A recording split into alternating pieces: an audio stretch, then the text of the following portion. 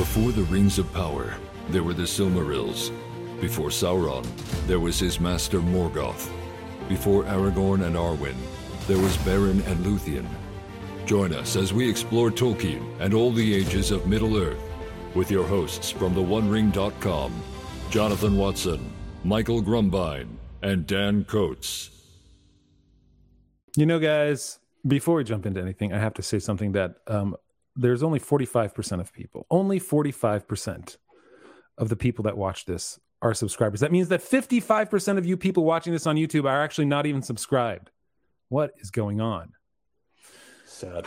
So click the subscribe button, guys. See, I usually throw this like never or later somewhere in the podcast, but I figure I better do it first now for those of you that listen and actually like, oh yeah, I should subscribe. The other thing is if you're a podcast listener, hey, give us a review. We haven't gotten any in a short amount of time, and a little bit in a few. I don't know how long it is, but I want those to go up. I want more people to know that like there are people who love Tolkien who are reading the important parts, important things. Also, the best stuff. Tell us one other person on the internet that's reviewing On Fairy Stories by J.R.R. Tolkien, because I don't think there is one. I think we're the only ones. Right now. I mean, I could find one in the past. I bet. But yes. Well, that'd be interesting. Actually, in a 5-episode part too. I mean, in a five-part episode. I totally jumbled that up. My goodness, man. All right. So yes, we are here. We're back on Fairy Stories. We had an interesting interview last week with Professor Nick Groom, the author of Tolkien in the 21st Century. We got some interesting feedback from you people about like we were a little too easy on him regarding the Rings of Power primarily. But I think we understood like he really comes from a different place. So we're going to talk about that in our extended podcast that you can get by becoming a member for $4 a month at theonering.com/member. The first month is free. So if you want to hear us talk about our thoughts about why we didn't push back hard on the Rings of Power and his thoughts on it. And hey, if you didn't listen to the extended podcast last week, what you'll find out is that his favorite character in all of Middle-earth was Tauriel from The Hobbit. So look, here's the thing. Like his position completely different than ours. Like his foundation of this completely different. And we knew that from the get-go. And I think that's okay. We still had a good conversation. And it wasn't predicated on the fact that we were going to be controversial or we were going to be we're going to push back on all the things we disagree with on. Right? It's more interesting, at least in the beginning, to find common ground and to talk about and to understand other people, and then you can have a different conversation. So that's even why we said at the end, where Michael brought up, like, hey, we should do a redux, like after the Rings of Power season 2, and see what we really think. Then we can come at it with different perspective, and I think that would be a lot of fun. So anyway, we're going to talk about that more in our extended podcast. Yeah. Basically, we did actually push back on a number of points, but we didn't do it in the usual internet ownage way. We were having a conversation with a man who wrote a book, and there's a thing called courtesy that we believe in. So. Yeah, and a guy who really knows his Tolkien still, right? You may disagree with it, but he knew a lot, and he has he has reasons for the things he believes, and even though we certainly disagree with some of those reasons, he has them. So anyway, all right. So we'll talk about that. How dare you guys? How dare you have a conversation with somebody you don't agree with? This is why, Dan, you weren't a part of it, because we knew that you would bring the fire, and we had to really tone it down, just a little bit of smoke, but not the hot heat flames that your overbearing, extroverted personality brings in all of our. Yeah. Okay. We get that. We get it. Speaking of Dan's overbearing, extroverted personality. Dan, they're just silent. Big thought. My gosh! I was handing off the baton. They're trying to. So, are you saying? Were you trying to say that in order to listen to the podcast, the extended podcast, you got to go to theonering.com/member, and in order to do that, we first have to go into Dan's Big Thought. All right, guys. So today we are finally on this part of On Fairy Stories, children. And Tolkien is answering the question, who are fairy stories written for? What is the audience of fairy stories? And then someone goes, Mr. Tolkien, is it children? And Tolkien goes, no. So one of the things that he brings up that's pretty interesting to me, he's saying children are just little humans. They're just like adults. They're like you and me. We're grown up. The only difference is that they're just not as mature. They don't have as much experience. They don't have as much understanding of certain topics, obviously. And so he's saying like fairy stories are not written for aliens. They're not written for like some other, abstract race. Like it's written for us. It's written for people. And one of the arguments that he uses, he starts talking about like why people have this understanding. Oh, fairy tales are written for children. And one of the arguments is like, well, they're more easily duped. They're more easily prone to just believe, like, oh, you told me that the dragon's real, so now I believe in the dragon, and that's why we have this conception that fairy stories are for children, because they're just more easily fooled. And I thought it was interesting that this is where he gets into subcreation, which I think was a really big part of this section of the essay, where he's saying that children aren't more likely to believe it's real in reality, but he's just talking about children are more. It's not about fooling them. It's more about that they just have a willingness to go along for the ride, almost like they're willing to do. I think he calls it literary belief, and he gets into this distinction between like sometimes like when you go into a movie and we're told, oh, you just have to suspend your disbelief to enjoy this movie, and he's saying, no, that's terrible. If you have to do that, it's a terrible movie. What you should be doing is subcreation, where it's another world that you can actually enter into that world, and the rules and the laws and the magic all make sense within that world. And he's saying like, that's not a childish thing. That's everybody. Like we're not supposed to suspend our disbelief. We're supposed to be looking for a story that can captivate our attention and actually make sense within the world that it's trying to convey. Right. Yes, I loved that part. That is, I agree with you, Dan. I think that's the heart, is the talking about literary belief, where he dismisses suspension of disbelief as something. He doesn't dismiss it as a thing that can happen. He just says that's not what your goal is in fairy stories. It's almost as if people set up a binary where when you go into a tale that's a fiction, reading, movies, wherever it's being read to you, you're listening to it, whatever, the people kind of presume, well, you can either suspend disbelief, it's a well-written story, so you can suspend disbelief, or you can't suspend disbelief. So an example of that, like in the modern world, I'm watching She-Hulk. I cannot possibly suspend disbelief. I can't even.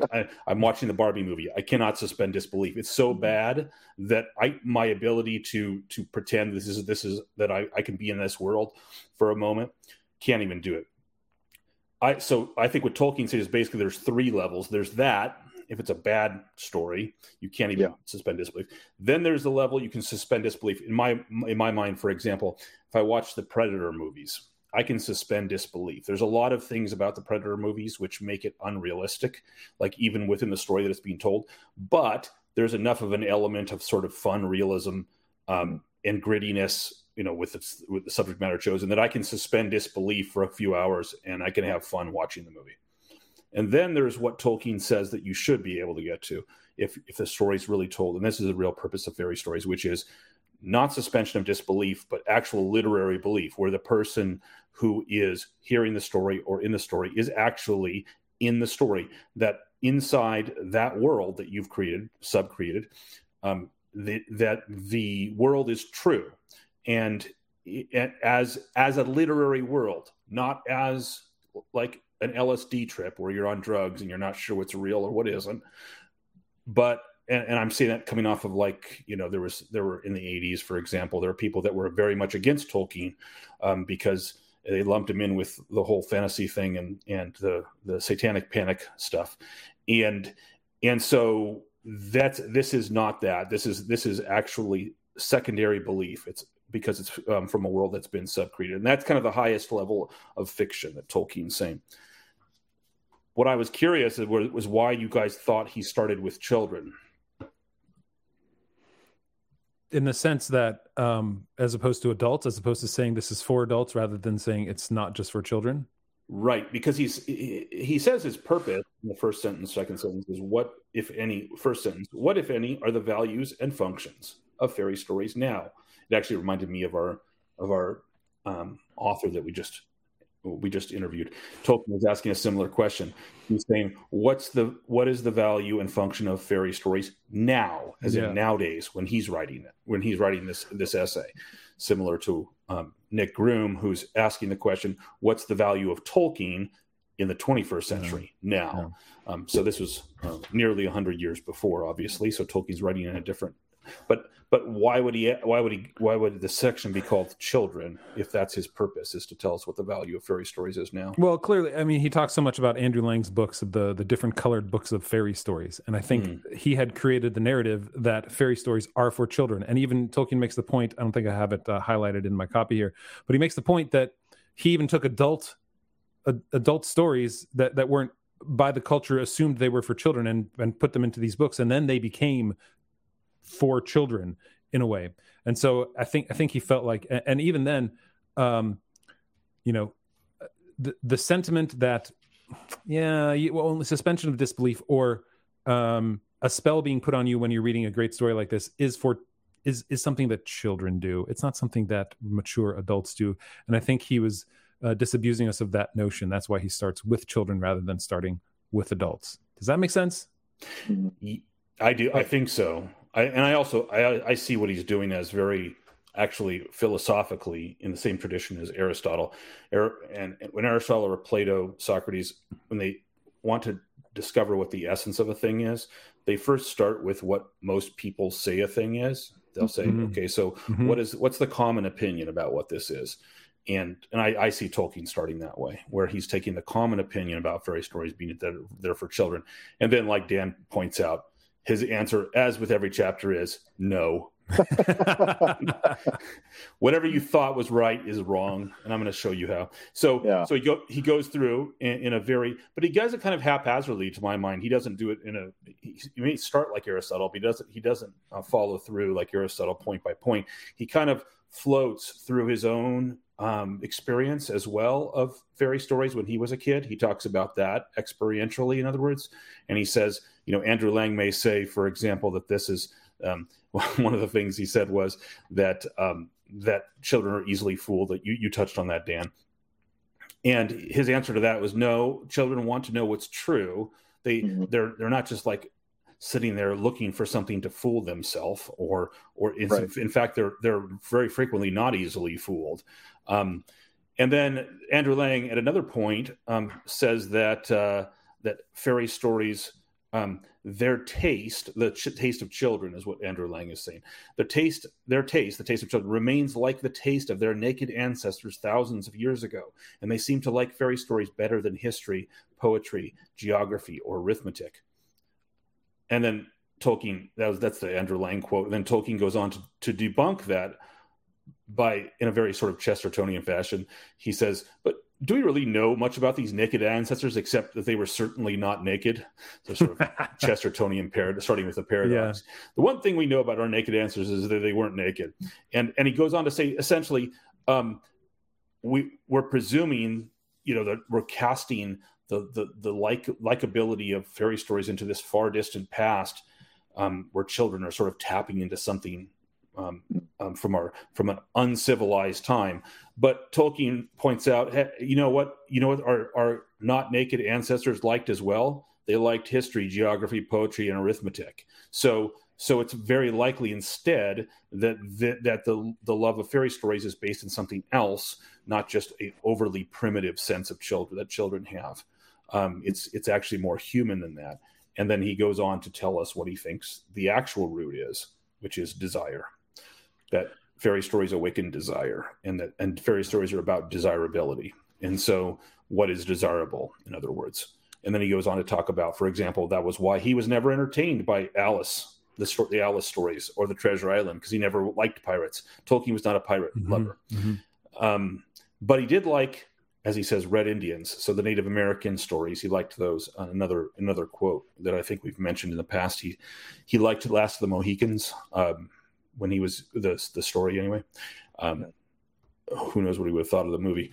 But but then he says best of all is the Merlin and Arthur tales and the North, Sigurd and the Volsungs, and all of the tales of Anglo-Saxon North. So this is clearly what Tolkien finds desirable. So he's going to tell us a fairy story. I'm now extrapolating. He doesn't talk about this, but he's now going to tell us a fairy story about the things that Tolkien finds desirable, which is why you can actually have all kinds of fairy stories. And one of the interesting things regarding the whole idea that it's for children that I found interesting is that when you leave things alone with children, generally they get ruined, right? So he talks about how if you leave a table in a nursery, it's going to be destroyed, right? If any one of these things would, if left altogether in the nursery, become gravely impaired, so would a beautiful table, a picture, a useful machine such as a microscope would be defaced or broken if it were left long unregarded in a schoolroom.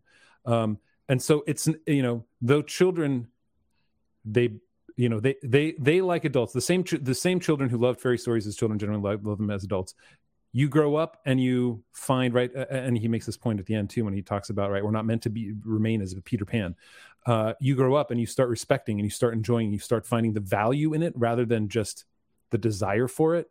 And I think that was an important point that really short in here, but that's like, you don't leave children, because you know what, if you're left with a child's mind with arithmetic, it's never going to get bigger, better, grander, more believable, more subcreative in that sense. Or am I reading too much into that? No. I highlighted that sentence at the end of the one that you started quoting from. He says, "Fairy stories banished in this way, cut off from a full adult art, would in the end be ruined. Indeed, insofar as they have been so banished, they have been ruined." Yeah. So he's saying it very clearly. The art of fairy stories is an adult art. It can be adapted to children, and he had just done so. In fact, when he was writing this essay, he had just adapted fairy stories to children with The Hobbit, because he had published The Hobbit, right, Jonathan? You're the date 1937. guy. Yeah, so this is 30. There's two versions of this essay. One was 37, and the other one was 39. So this is the fuller version. Let me go ahead, Dan. He had an interesting comment regarding the timing of this coming after The Hobbit, where he's talking about how there seems to be we seem to be in an age of childhood sentiment where we're producing stuff for children specifically, as opposed to making it for everybody or making it as a grown-up. I think he uses the word adult art.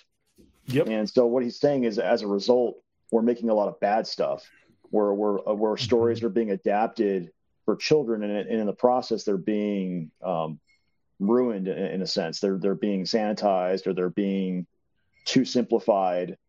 And then he also says that these imitations are often merely silly and patronizing, or I got to be careful how I say this, covertly sniggering, as if like talking over the audience, like, I'm writing this for children, but you adults, you guys get what I'm saying. Like, these dumb kids don't get this part, but I'm gonna wink eyes and laugh with you adults out there.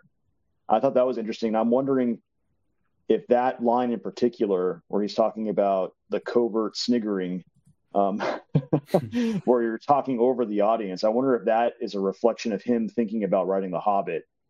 Because I'm wondering if, like, when he wrote The Hobbit, he made a choice to say, this is like my mythos adapted for children, and I wonder if he thought that maybe he made it too silly in the process. Oh, interesting. Do you think that can you think of things in The Hobbit that you think that Tolkien was sort of laughing, that children would be caught up in, but that Tolkien was sort of laughing at what's going on in The Hobbit with the adults in the room, so to speak? I'm trying to remember. I think that there's moments when he's introducing Bilbo in Bilbo's house where he's kind of like saying things in a matter-of-fact way to the adults, like, oh, of course this meant this. I can't think of the exact line, but he kind of describes hobbits in a very childlike way, and then he'll make like side comments. Right. I think I suspect you're right. I'm trying to remember the same. I didn't know this was going to be one of your points, so it'd be fun to go back and look at The Hobbit in that light. But it's something we touched on last week with Nick Room, where he said, like, Tolkien kept revising The Hobbit because he wanted to bring it more into the adult fairy story of The Lord of the Rings rather than leaving it as this other story. I think what we have to remember, based on what we were saying earlier in this conversation, is Tolkien didn't have a problem with fairy stories for children. He just said, if you leave it in the realm of just for children, if the only time fairy stories ever appear is as a child's tale, then you're going to have a real problem, and fairy stories are going to be ruined. But the idea of a fairy story appropriate to children, not a problem at all. I mean, read his Father Christmas letters. That's all it is. It's children's fairy. It's a bunch of tiny fairy stories for children. Let me ask a question then, and kind of bring this into some of the discussions regarding what people say today. So when what Tolkien's saying back then is that people say, oh, fairy stories, it's for kids. Is that similar in some ways, however, in a less patronizing way, in saying that now people say, like, we have to write it for modern audiences? Is there a parallel in treating something like that? Because both of them say, I have to do it in a certain vein. I have to cast certain lights onto this in order to make it appropriate for that group. Instead of saying, let's make it excellent, let's make it great. There are other things to hold true to rather than what the sensibilities of this group are. Yeah, it's interesting. That's interesting. I would say that there is a similarity. It's not exactly the same, but what's happening is not exactly the same, but there's a very close similarity. Here's why. At the time when Tolkien says that, when he's talking about what fairy stories ought to be here, he says they were relegated to attics, basically. He says, I say perhaps, okay, at the least it will be plain that, in my opinion, fairy stories should not be specially, he emphasized the word specially, associated with children. They are associated with them naturally because children are human, and fairy stories are a natural human taste, though not necessarily a universal one. Accidentally, in other words, they are accidentally associated with them because fairy stories are a large part of the literary lumber that in latter-day Europe has been stuffed away in attics, unnaturally, because of the erroneous sentiment about children, a sentiment that seems to increase with the decline in children. So Tolkien's getting at three causes that he says that fairy stories are associated with children: one correct, one accidental, and one incorrect. And so he's getting at the root of why Europeans and Americans associate fairy stories with children. Nowadays, the desire to remake an adult fairy story like Tolkien for a modern audience, I think, comes from a root where you look at the source. People are looking at the source, and this is a thing that happens all the time today, where people say, oh, but back in that day when that author wrote that book, they had these beliefs that I find reprehensible. So we have to, and the characters, they don't appear or talk the way the people on the streets of New York talk. So therefore, I have to rewrite their work as if it's not good enough in its own context. I have to rewrite it for a modern audience. So it's a very patronizing and very, it fails utterly to see wherein the value of old literature lies. In other words, that value, I would say, lies in the touching on timeless quality. So what makes great literature actually great, when it is great, is that it taps into universal truth and values that we all know. And people also nowadays mistake that. The values that they can feel a sync with values, like the fight for justice against injustice. They feel that. Modern audiences feel that, but they want it in the trappings of TikTok. They want it in the trappings of the cosmopolitan racial makeup of New York City. They want it in the trappings of what they are comfortable and familiar and hear it within, and they aren't willing to go outside themselves. Is it also, when you say it's for modern audiences, in the same way that you make it for children, what you're doing is you're letting, and this is something Tolkien brought up in the previous chapters, is you're letting our world intrude on the secondary world, right? Good point. Makes it less. And so when you say, oh, you've got to make it for modern audiences, it is no longer a sub-created world. It's a siphon from this world into something else that they've created, that they've colored differently, but it's infiltrated with things that aren't appropriate to that. So for instance, this is completely separate. I have watched Star Trek Strange New Worlds, which is okay. One of the things that they said all of a sudden, and granted, we talked about whether Star Trek is fairy story or not, but you do have to have a believability, or you have to have a spell cast over you to believe this is happening in the Star Trek world, right? Any story, any good fiction story needs to do that. And so one of the things that the character said was, hold on to your butts. Do you guys know what that's originally from? You guys remember that quote? That's what, Dan, you remember this. You're like, what's it from? I know this. It's Samuel L. Jackson said it in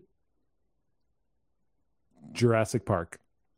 Yeah, you're right. And I'm just like, wait, you can't make this, like, you can't reference our world in the secondary world. And it's like a microcosm of how writers that are on strike appropriately and should remain on strike, are writing only what they know, and what they know are these stories from and they're not able to create great new fantasy worlds because they're not subcreating. Actually, they're just riffing off of things that they've seen. It was horrible. It was horrible. Anyway, that's a complete aside. So you're right. You're right that breaks the ability to have secondary belief. So or literary belief. Agree with that. Yeah, it's fascinating to me. I'm really I'm turning it over my head now. Like, what is it that they want to do? What are they trying to achieve? Because they're just destroying you can't have literary belief in a secondary world, in a subcreated world, if you keep referencing, because it yanks you out of that world and back into our own world. And for them, for the people that do this, the comfort that they find, I'm just making this up now, I'm just trying to think. It seems to me they find comfort in familiar references. So if a person says, hold on to your butts, they're like, I know that reference. And so it gives them a feeling, I guess, it's got to, like, why do they put in a line that only comes from the modern world? Because they don't care about whether a person in the story that they're telling would actually say that. They're just putting it in so that people can say, oh, I know that, as the meme goes. Memberberry would Captain be America meme. I understood that reference. Yeah, right, yeah. It's that moment where you're like, yeah, I got a warm fuzzy because I know what you're talking about. It's the memberberry, yeah. Okay, back to children. Sorry about that. I pushed us into territories uncharted. No. I at least we and we also brought up the covert sniggering, so that's fantastic. One of the things, I guess one of the things I was reading in the introduction on this version of On Fairy Stories, I think it's Verlin Flieger and Douglas Anderson. He has an introduction where he talks about the differences between The Hobbit and The Lord of the Rings, just in terms of tone, in terms of the voice of the narrator. I guess like there's the example that he uses is when he introduces Bilbo, and it's Gandalf saying he's as fierce as a dragon in a pinch, and then the narrator will kind of like intrude in on that and make a joke about it, saying if you've ever seen a dragon in a pinch, you'll realize that this was only poetical exaggeration. So like the narrator jumps in to kind of make a joke about it. He also talked about It almost sounds more like what you said, Michael, earlier. The letters from Father Christmas, right? It's like Father Christmas narrating his own stories. It's almost like who the narrator is in parts of The Hobbit. Yeah. But that's what he was writing then. And then there's the elves that are singing, and the narrator jumps in and says, "Oh, and they said other stuff that was just nonsense like that," like. so the narrator's constantly jumping in and kind of joking with the other clever people in the audience that are in on this being silly. Yeah, you're talking about the Tralala elves. Yeah, in Rivendell. Yeah.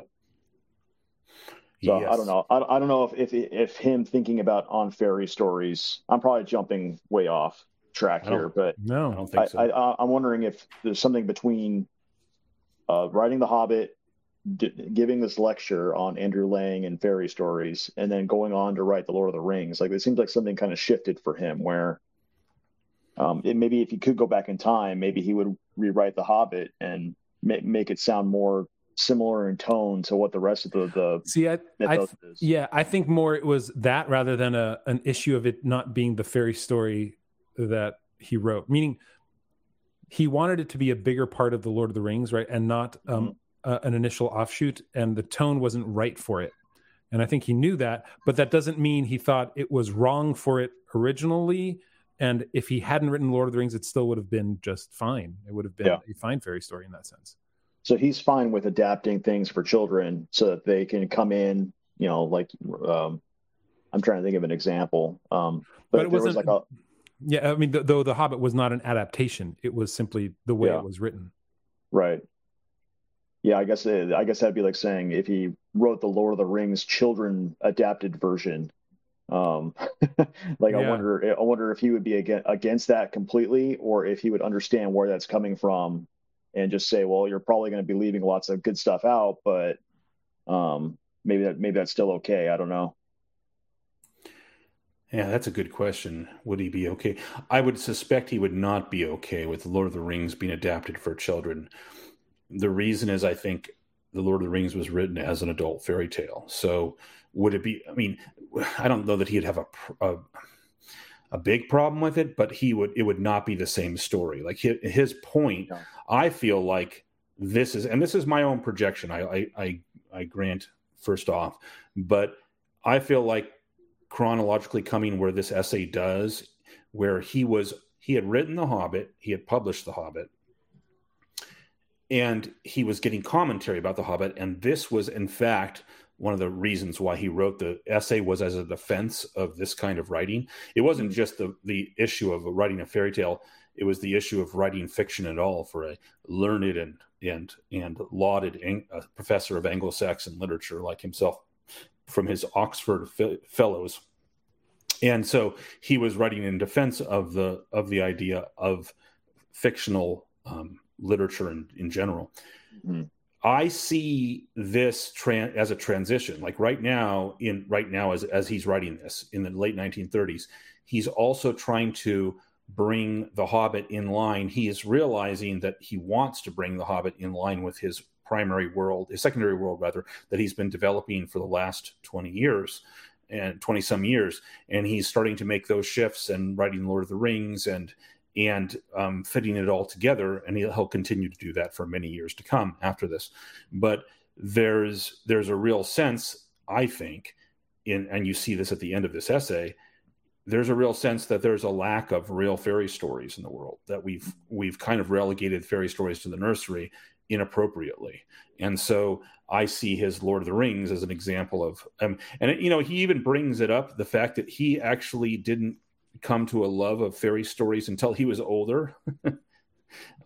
He says, all the same, important as I now perceive the fairy story element in early reading to have been, in other words, when he was a child. Speaking for myself as a child, I can only say that a liking for fairy stories was not a dominant characteristic of early taste. A real taste for them awoke after nursery days and after the years, few but long singing, between learning to read and going to school. Okay. In that time, I liked many other things as well, or better, such as history, astronomy, botany, grammar, and etymology. So he's saying, though, in that intervening time, he had other loves, and then he grew to love fairy stories after that. I mean, we see that because, of course, as he's graduating from college, as he's going off to World War I, he's writing fairy stories, or the beginnings of fairy stories. So he came to the love of fairy stories later, as he's growing up, not just when he's a little child, and then putting away that love. Although he does admit that it's a taste. The taste for fairy stories is not a universal taste. There are plenty of people that just don't like it, and he doesn't have a problem with that. Well, and he had a taste for it, and as he grew and as he matured and as he learned more, it almost like that was the soil that his taste for it started growing in deeper and deeper until it's finally flowered, right? So if it wasn't for an interest in history, astronomy, botany, grammar, and etymology, the fairy story that he created, the subcreation, would have been far less grand, right? It would have been nothing. It wouldn't have existed even. Yeah, he wouldn't have been able to write an adult fairy story. Yeah, and even I like his little line. He's like, I was, for instance, insensitive to poetry and skipped it if it came in tales. And all of us were like, yes, we did that the first time too when we read The Lord of the Rings. We're like, we skipped all your poetry. But then when I read it at 8 years old, he discovered it much later in Latin and Greek. And that when he discovered it much later, he's like, oh, there's value to this. I'm going to actually start incorporating this here, and I'm going to start using this and trying it out.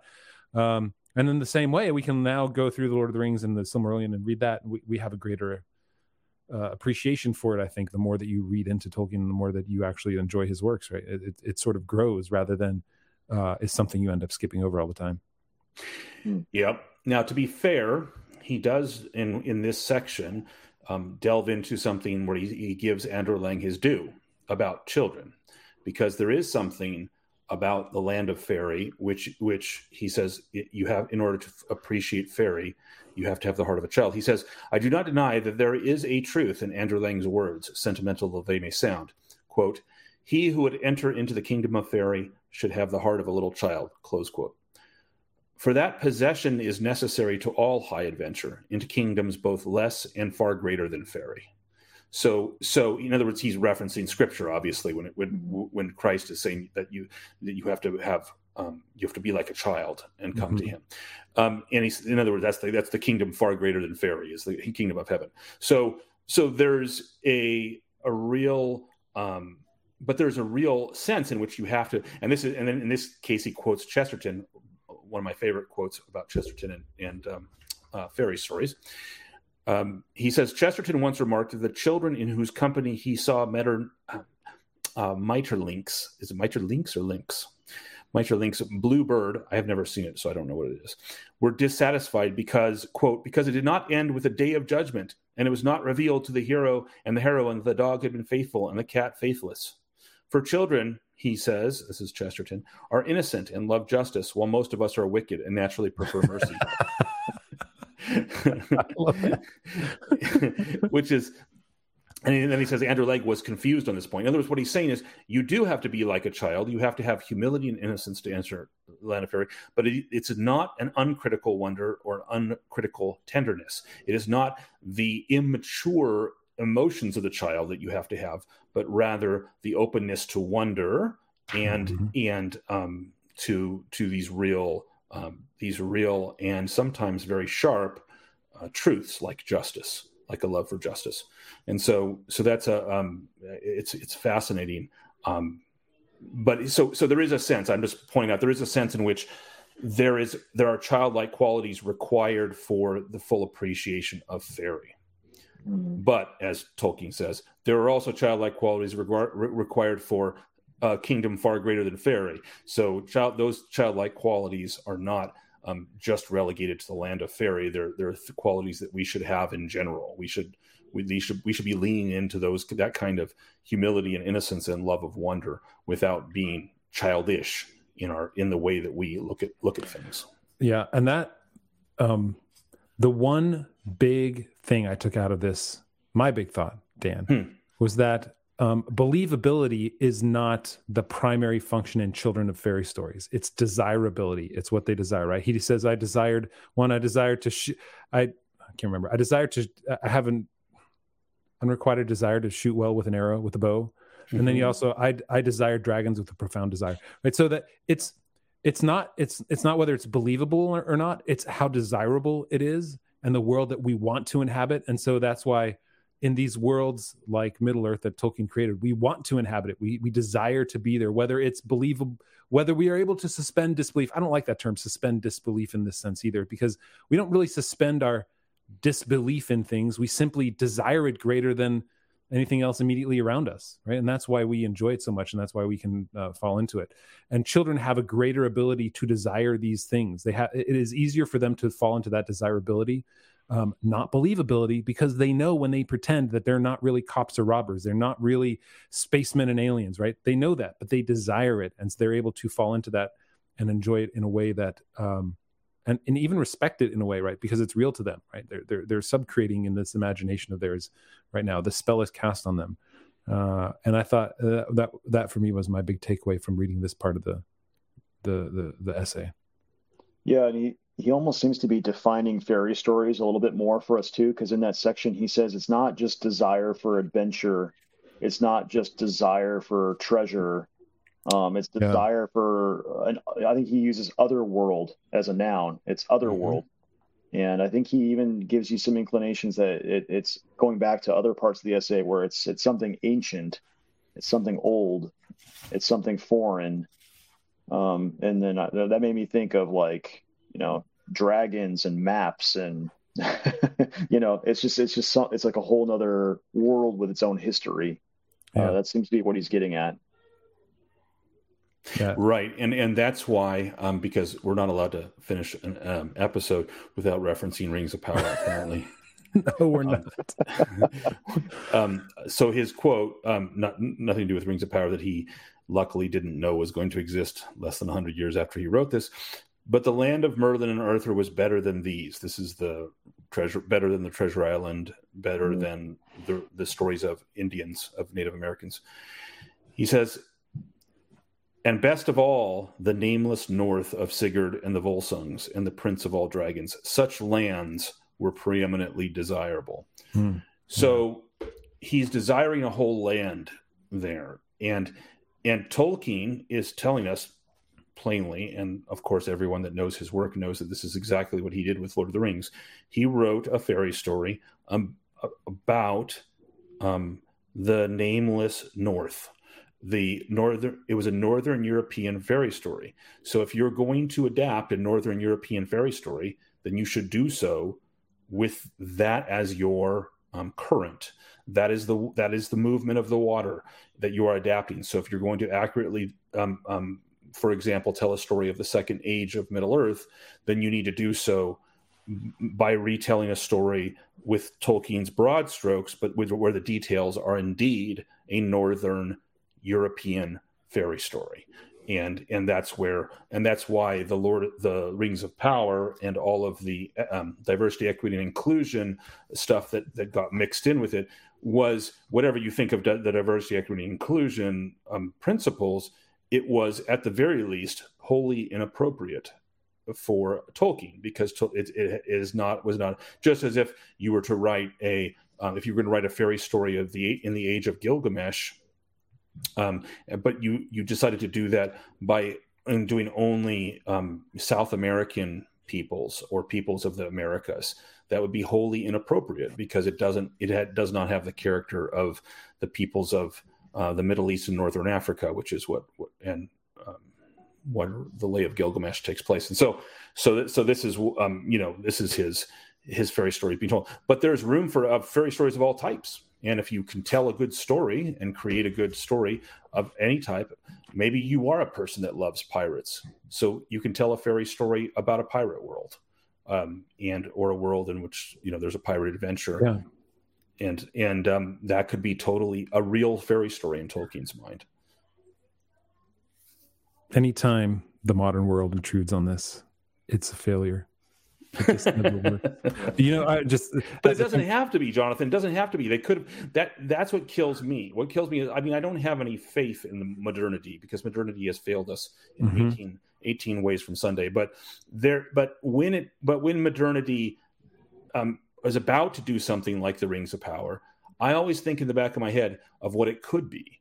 And I think if you approach it with the right spirit, and you're trying to write the type of fairy story that Tolkien was trying to write, because you are using his world, then it could be beautiful. It could be wonderful. The shallow idea that it has to be representative is silly. This bit of news I think came out recently. There's a new Assassin's Creed game. I think it's for phones or whatever. It's set in Japan at hundreds and hundreds of years ago. And who's the primary protagonist? Apparently, it's an African samurai and a female ninja. Neither that doesn't really don't exist. Yeah. So even in the simple little things of our time, they just, like, when you start off with less believable, less desirable like that, you're like, well, I want to be in that world. If you pull me out of that world, you're making these characters, and I'm just not there, because that never would have happened. So there is, funnily enough, there is one way it could happen. Have you ever read the book Shogun? Mm-mm. James Clavell. So it's this old, story about fish out of water story about it. It's like The Last Samurai. It's about a European that finds himself. So if you tell it as a fish out of water story, where for some believable reason, somebody from another ethnic culture, it finds himself in Japan, and with all of the problems that comes with someone, and all of the struggles and friction that creates, then write that story. Okay, fine. But if you're just going to say, you can pretend that everyone from Japan is going to not look twice at an African samurai, then you're an idiot. because that's not what you're writing isn't believable. Or a traveling band of hobbits that have been traveling together for 1,000 years and somehow all completely look like they were from different corners of the world. It just makes no sense. All right, guys. So he finishes. So he finishes with a transition to our next chapter on fantasy, because he says, "Very well then, if adults are to read fairy stories as a natural branch of literature, neither playing at being children, nor pretending to be choosing for children, nor being boys who would not grow up, what are the values and functions of this kind?" That is, this kind of literature, this branch of literature. So what are the values of fairy stories? That is, I think, the last and most important question. I've already hinted at some of my answers. First of all, if written with art, the primary value of fairy stories will simply be that value which, as literature, they share with other literary forms. But fairy stories offer also, in a peculiar degree or mode, these things. So these 4 other things: fantasy, recovery, escape, consolation. All things which children have, as a rule, less need than older people. So what he's saying is actually, we need to write more adult fairy stories because we need fairy stories more than kids do. Yeah. Most of them are nowadays very commonly considered to be bad for anybody. I will consider them briefly, and we'll begin with fantasy. So, and that's what we're going to do next week. We're going to finally do the elements. Are we going to just do fantasy? Just do fantasy. How long is it? It's long enough because we always talk long enough to make it a full episode. It's going to be just fantasy. One of these days, Jonathan will have an episode where we only spend 35 minutes. We already did that. It was like 1 year and 3 months ago. You just turned the camera on for 30 minutes and talked to yourself. Yeah, there you go.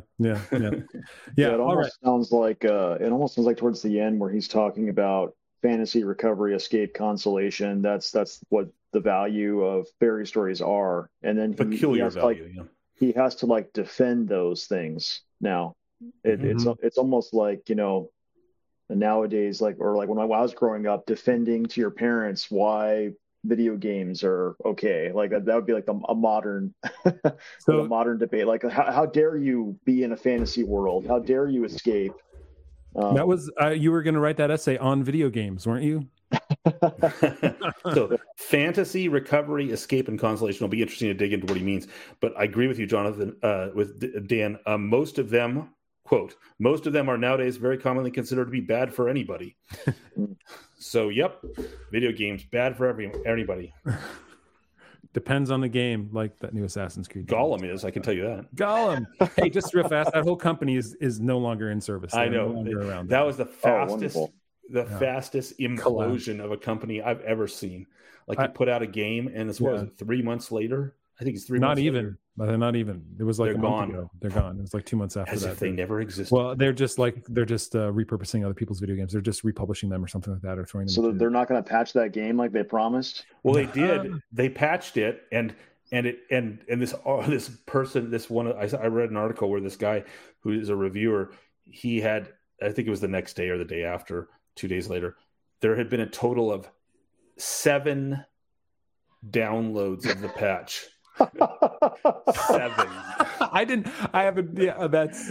This is an article I read yesterday. It was awesome. That's amazing. Those 7 people are like, I really want this Golem game. I really want it to work. How many of those were the developers or the beta Oh my testers? gosh! Yeah, nobody would go back, and nobody wants to go back and actually. I have not booted it up since I did the live stream with it. There's no desire to. It's trash. Yeah. I can't love it at all. All right, guys. Well, next week we'll do fantasy. However, this week we do have this. If you like Tolkien. And I read The Lord of the Rings on my dad's copy of The Lord of the Rings, which was this old 1960s version. So I was like, you know what? I'm going to do it. I'm going to go ahead. And I bought, that color is bad. I bought these 3 original copies that are pretty good. I remember those. Those were the library copies in my middle school. They're so funky. I mean, those copies, like the drawings, and they kind of, I think they all come together. Oh shoot, I just dropped it. Anyway, it was eBay. The originals, right? Is that the first edition? No, I'll tell you what they are. But yeah, they come together. They create like one picture. You can see that. Oh, they create one picture. These here were published. Let's see. This copy was published this is for Judy. I got it on eBay. A couple of pages are falling out. I think I only paid like $15 for all three of these here. So you can find some good deals. A lot of times they'll go for more. The Return of the King, the two towers are actually in really good condition. There's almost nothing. The Fellowship of the Ring was read a little bit more. Somebody didn't finish it. Maybe the cover's falling off. This here was published. Hold on. I'm trying to get there without breaking another page out. This is the sixth printing, August 1966. Okay. The first printing, wow. So they had 6 printings between October 66 and October 65 and August 1966. But this was the first U.S. printing in 65. So this is at the heyday of the sort of the height of popularity of Tolkien. So that right there. Sorry, I should go back to like all three of us here. Sorry about that. There we go. That one right there. Yeah. That's cool. So anyway, that was kind of a fun thing. So you can find like good deals sometimes. I've been looking for one that was these three that were relatively inexpensive on eBay, and so I decided to bite the bullet and got them. Really, just like they smell like the books when I read them. Even like they were old, and when I read them in 1987, 88, they were like 20 years old then, and now they're like 50 years old. I mean, 40 years old. That. No. What are you talking about? 1966, they're 60 years old, or 55. Arithmetic is for children. I don't really worry about that, right? It's relegated to the nursery room. I don't think about that much anymore. Right. All right, everybody. We're going to go to our extended podcast where we're going to talk about a little bit more about the interview last week and why we conducted it the way we did and some of our thoughts about that. And if you want to hear that, you can go ahead to thewinery.com/member, become a member, listen to it for free, and then pay the next month if you want to for $4. Or you can become a sponsor like Harrison, Adam, Lynn, and Chuck, who chip in some more and support us even more to pay for the big bills. We've got the big StreamYard bill coming up in November, I think, the yearly one. Anyway, but no, guys, we appreciate all the support that you give us, and it's a pleasure to have you along. So we're going to do that. We're going to talk about the question I has about. Gosh, I gotta get it up here. TikTok. What he thought about tragedy, a little bit. What Tolkien might have thought about tragedy. So we're gonna bring that up, and we're gonna jump into our supporter section, our sponsor section, our member section. Please join us there. And goodbye, freeloaders. Yes, thank you. Just making sure that we have that in